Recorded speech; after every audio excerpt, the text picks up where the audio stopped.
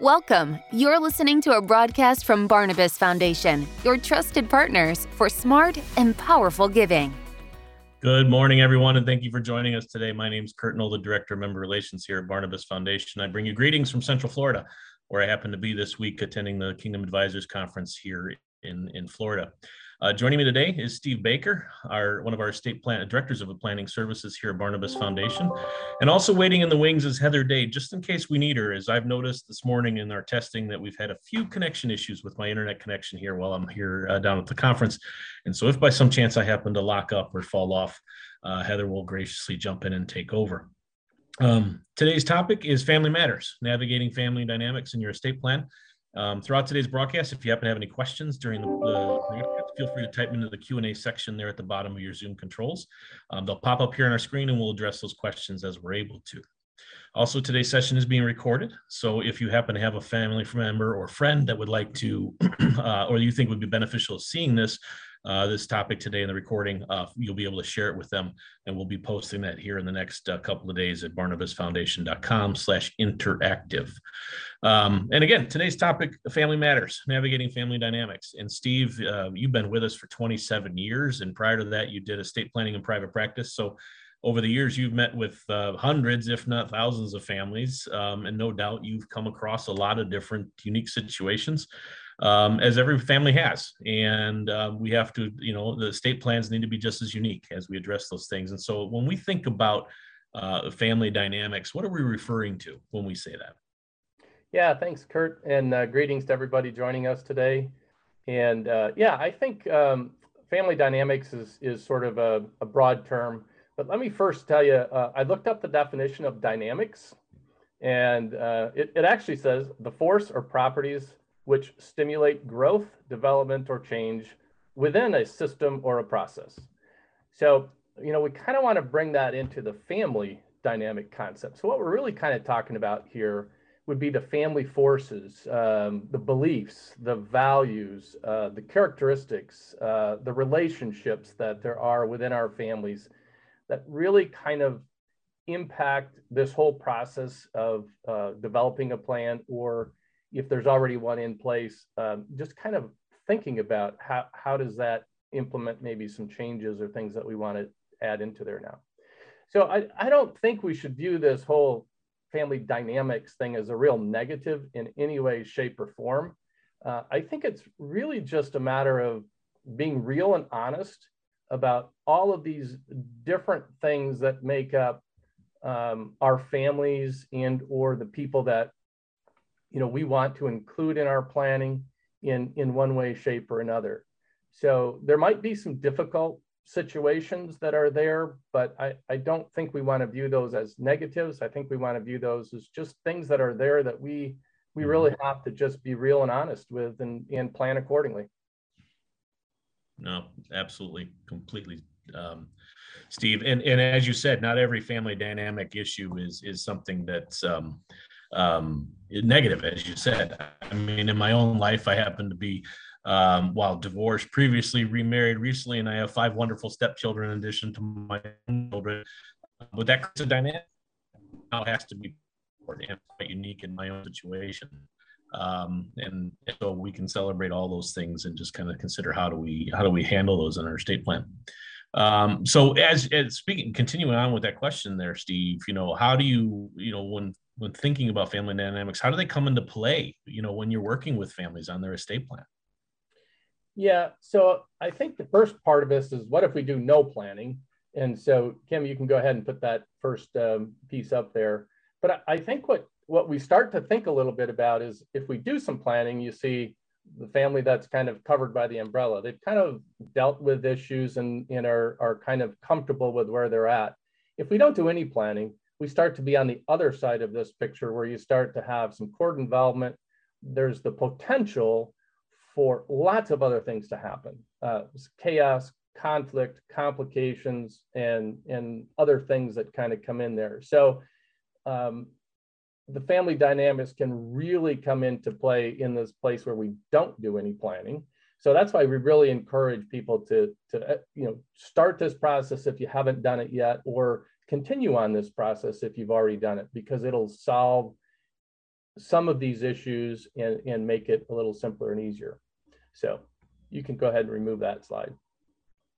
But when we talk about how does it come into play in the planning or developing the plan, I think we first have to kind of look at the family itself.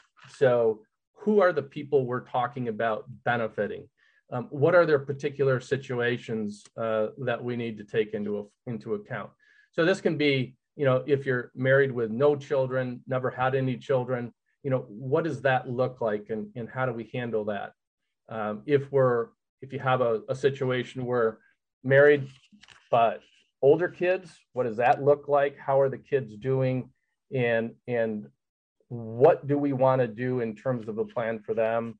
And then what if we are married with younger children? All of those, that's kind of the family sort of makeup, I'll call it.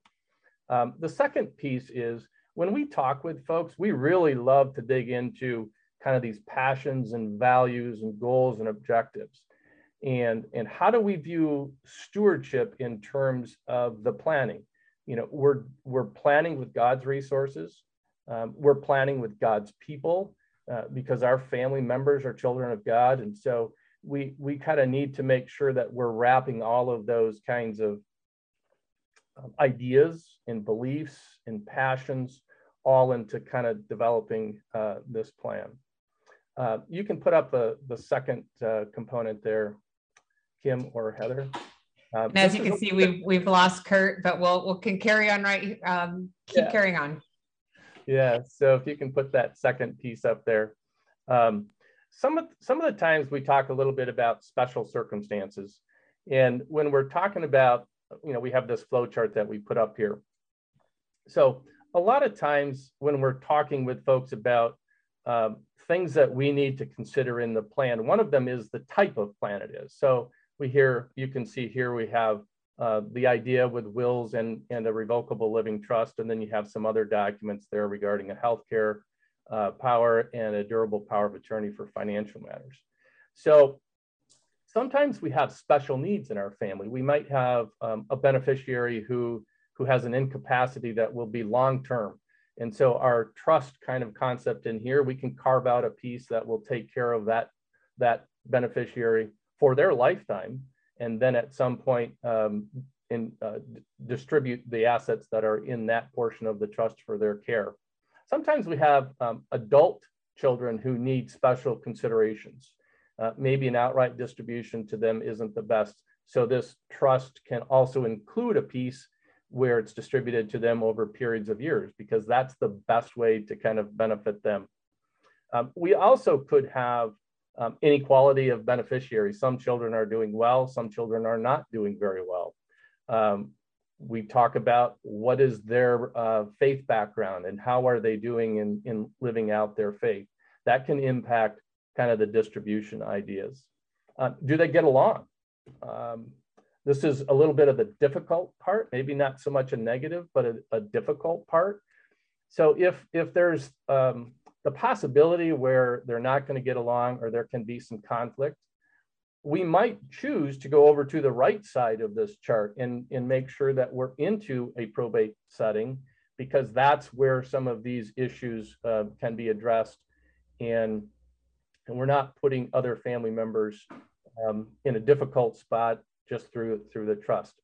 So blended families can kind of be a difficult or a special planning kind of a circumstance.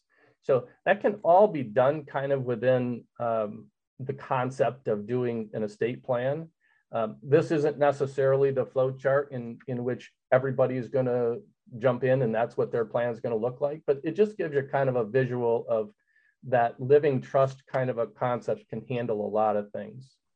But at the end of the day, we're really trying to think about family dynamics kind of affect the who we benefit.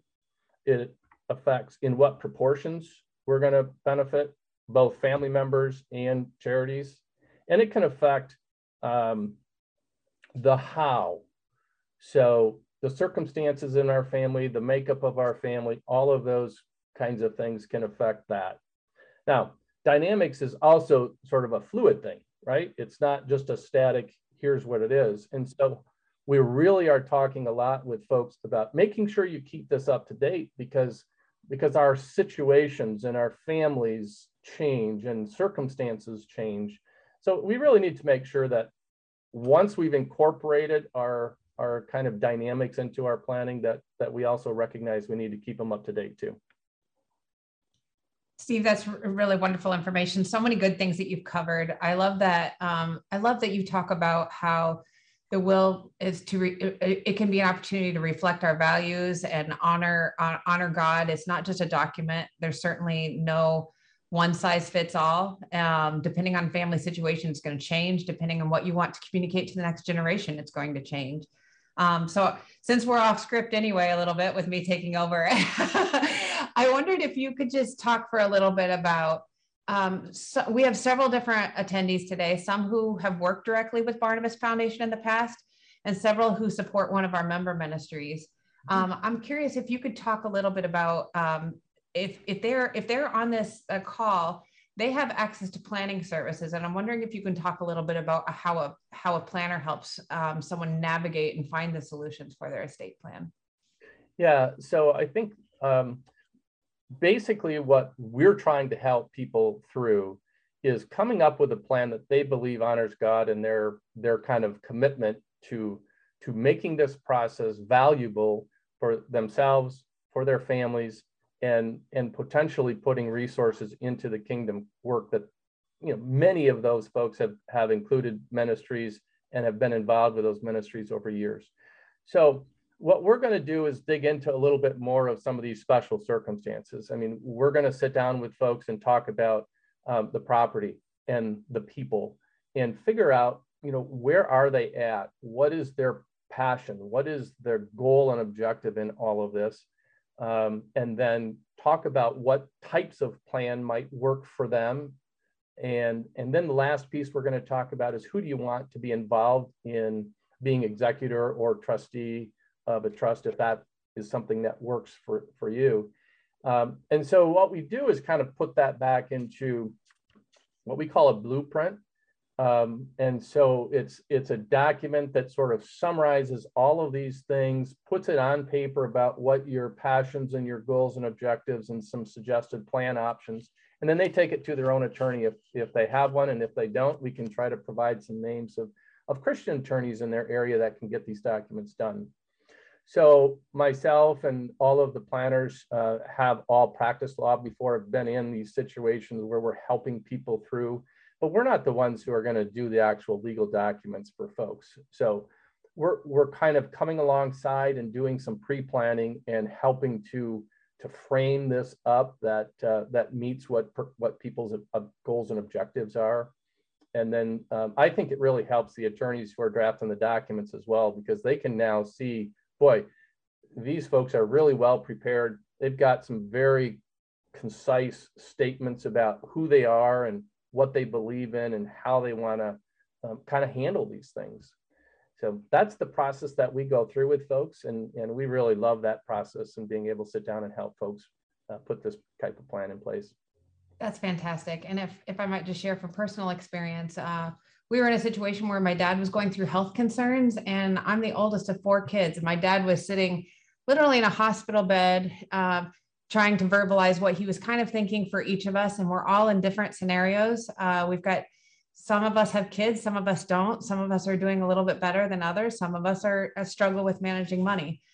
So my dad was verbalizing these wishes that he'd like in some of his initial thoughts. And I said, Dad, you've got to get this in writing. And I think you should talk to my friend, Amy, who is one of the estate planners. And she helps them to walk through different scenarios that would work with them. And it took so much of the burden off for them to plan what it might look like. It took the burden off of me to help them figure that out. And now it makes it so much simpler for them to get those documents drafted. So I wonder if you... The reality is, a lot of people who haven't done any planning, the obstacles for them are they don't really know what it is. I mean, they don't know what it entails. There might be some fear associated with it. There might be other emotions that kind of go with it. And so, yeah, what we try to do is just kind of come alongside it and be the encourager, right? Just help people kind of say, here's how we can help with this. And once you get it all done, you'll feel a whole lot better about getting this in place. So, yes. Exactly. I do see we've had some questions. We'll come back to those, but I wonder if you could talk a little bit about, like I said, we were having these conversations in the middle of chaos. What are some best practices? How can those who are in the process of planning or have a plan in place, what's some best practices for them to communicate those with their children or their grandchildren and any family that are involved? Yeah. So let me first just address a quick area here.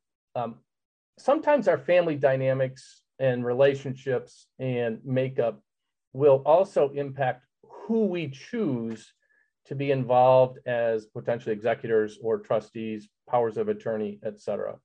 And so I think it's important to make sure that when we think about the people to be doing those things, that we're talking about focusing on the skills and gifts and talents to get things done, not necessarily the oldest has to do it, or the person with this particular degree behind their name. It's really about the right person or persons.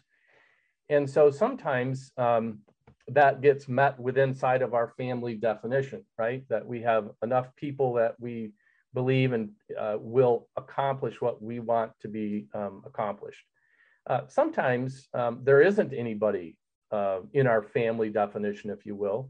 So we need to think about, okay, who's going to be the executor trustee? Or maybe we have difficult situations with some of our family members, and it's just not going to be a good thing if they're involved. It could be something that raises a lot of conflict and different things. So we don't want to put people in the positions of encouraging conflict or et cetera. So if you have some difficult situations like that, we can always turn over to professional help.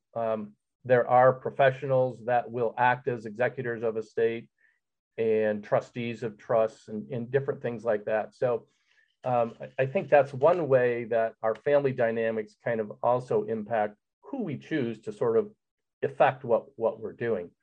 Absolutely. Then speaking about the communication, I mean, for years and years, people just never talked about their financial stuff, and they never talked about their plan, right? And it always was, well, I guess we'll find out when they pass away. And I'm really encouraged by the fact that there's a lot more movement now towards communication. And I think it goes from the very simple of parents sort of saying, yes, we have our plan in place. Here's where we have everything. And it's okay, to talking about what it is they were trying to accomplish, what's important to them, and how they're going to do it, to even going to the other side where there are family meetings where you really talk through the whole process. We put together a piece, and you can put that up, Kim, just to show our attendees. We have a piece that we've developed that kind of walks through the whole idea of communication with family, that talks about how you share your estate plan with your loved ones. There's some considerations to talk through, some tips and some ideas on how to do this to make sure that it's a healthy and important dialogue about your values and your goals and how this is all gonna come to fruition. For those of you on the call who might be thinking about your parents and how do you approach your parents about this, I tend to suggest to folks, don't talk too much about, well, how are you going to distribute things? I think we want to talk a little bit more about, tell us what your values are by getting your plan done. Tell us what you were thinking about. Tell us what was important to you. Tell us about whatever else you want to tell us, and sort of leave the door open for our parents to kind of start to share some things. You can also tell them, hey, I'm not interested in in the specific distributions unless you wish to share that. I'm not interested in the dollar amounts. I just want to know more about what you were thinking and who you are as a person. And I think that opens up a little bit better conversation about that whole process. But sharing and communication is really important, I think, in this whole process. That's such a good point, Steve. And if you're interested in having that resource that he pulled up, and it's got a worksheet on it, it's really handy. It gives you a place to jot down some of your notes and some of the things that you might cover with your family. You can email us at planning@barnabasfoundation.com, and we'd be glad to share that with you. We have a couple people who have raised their hands. If you'd like to ask a question, just go ahead and type it into the Q&A. But I'm going to read this question from a different Steve. Thank you for typing in. I have been blessed with plenty of money. What options would you recommend for preserving the principal at the sacrifice to perhaps no/low interest? And if the government puts demands on banks messing with private citizens' money, is a facility like Barnabas protected? Wow. There's a lot there.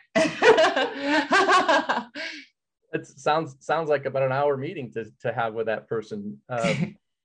Yeah. So, I mean, there's a lot to unpack in that. I guess I can't really be specific without knowing a lot more about, again, the family kind of dynamic and situation, what the ultimate goals and objectives are.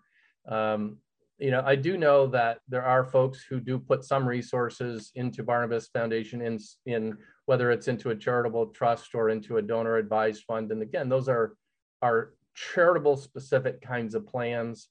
It's not necessarily any kind of an asset protection sort of an idea. So I think we need to focus more on, you know, overall, what's the goal and objectives, and how is this going to fit within a bigger picture. And we'd love to have a deeper conversation about that at some point. So. Absolutely. We have another, this is a great question from Jax 2021. He says that less than 60 days ago, we engaged the service of an attorney in our state to update our revocable living trust, POAs, healthcare representatives, etc. All this was accomplished for my wife and I. We've been gifted over the years and have been able to accumulate significant wealth. My question is our Barnabas Foundation planners able to review these recently completed legal documents, or are Barnabas planners only able to work with couples on the front end of the process to recommend alternatives? Thank you. Yeah, that's a great question. The answer to that is no. We're happy to review existing documents, et cetera. And I think the review would be kind of in the process of, do you have some changes that you want to make, and are there things that you just don't understand? We can help with that. We're not in the process or realm of trying to give you a legal stamp of approval, if you will. If that's what you're looking for, we really can't give legal advice on any of those current documents. So if it's a matter of reviewing this plan that you put in place to see if it still matches your desires, what does it really mean? Did it actually accomplish what your goals and objectives were? You know, we can help you think through that for sure. Great. We have another question from Eleanor. She said the person that she added to her will has health issues that she was not aware of before selecting them.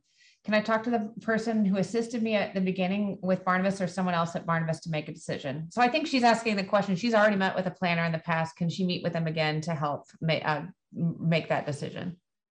Yes, absolutely. We are more than willing to meet again multiple times over multiple years. And that's perfectly fine, because again, it's a fluid process, right? And so we are able to help people all along this journey of figuring out what's the best plan. Fantastic. We had a question that came in through email. I'm going to read this one from, let's see, this was from William G.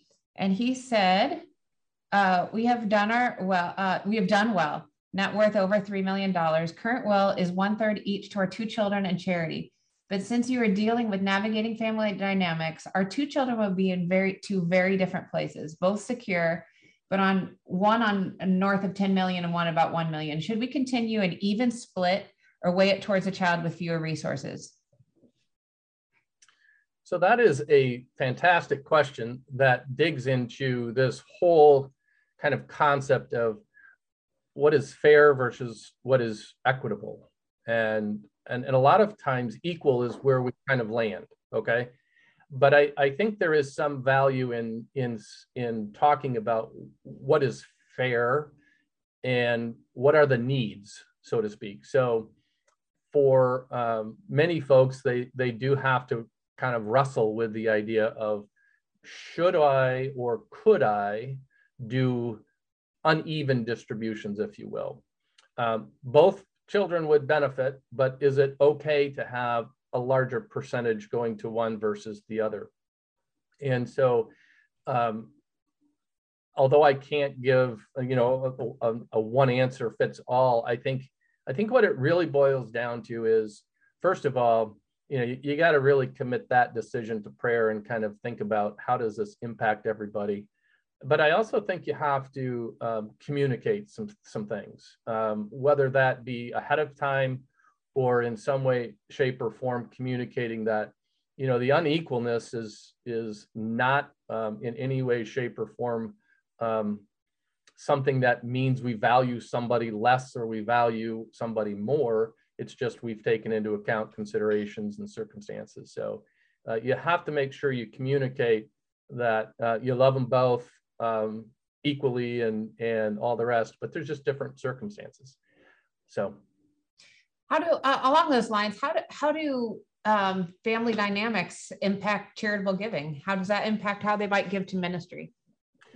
Yeah, so I think when we start talking about the family dynamics, and if we're incorporating these ideas of passions and values and goals and objectives and the stewardship considerations, I think family dynamics can be a really positive things for supporting ministries and putting resources back into God's kingdom.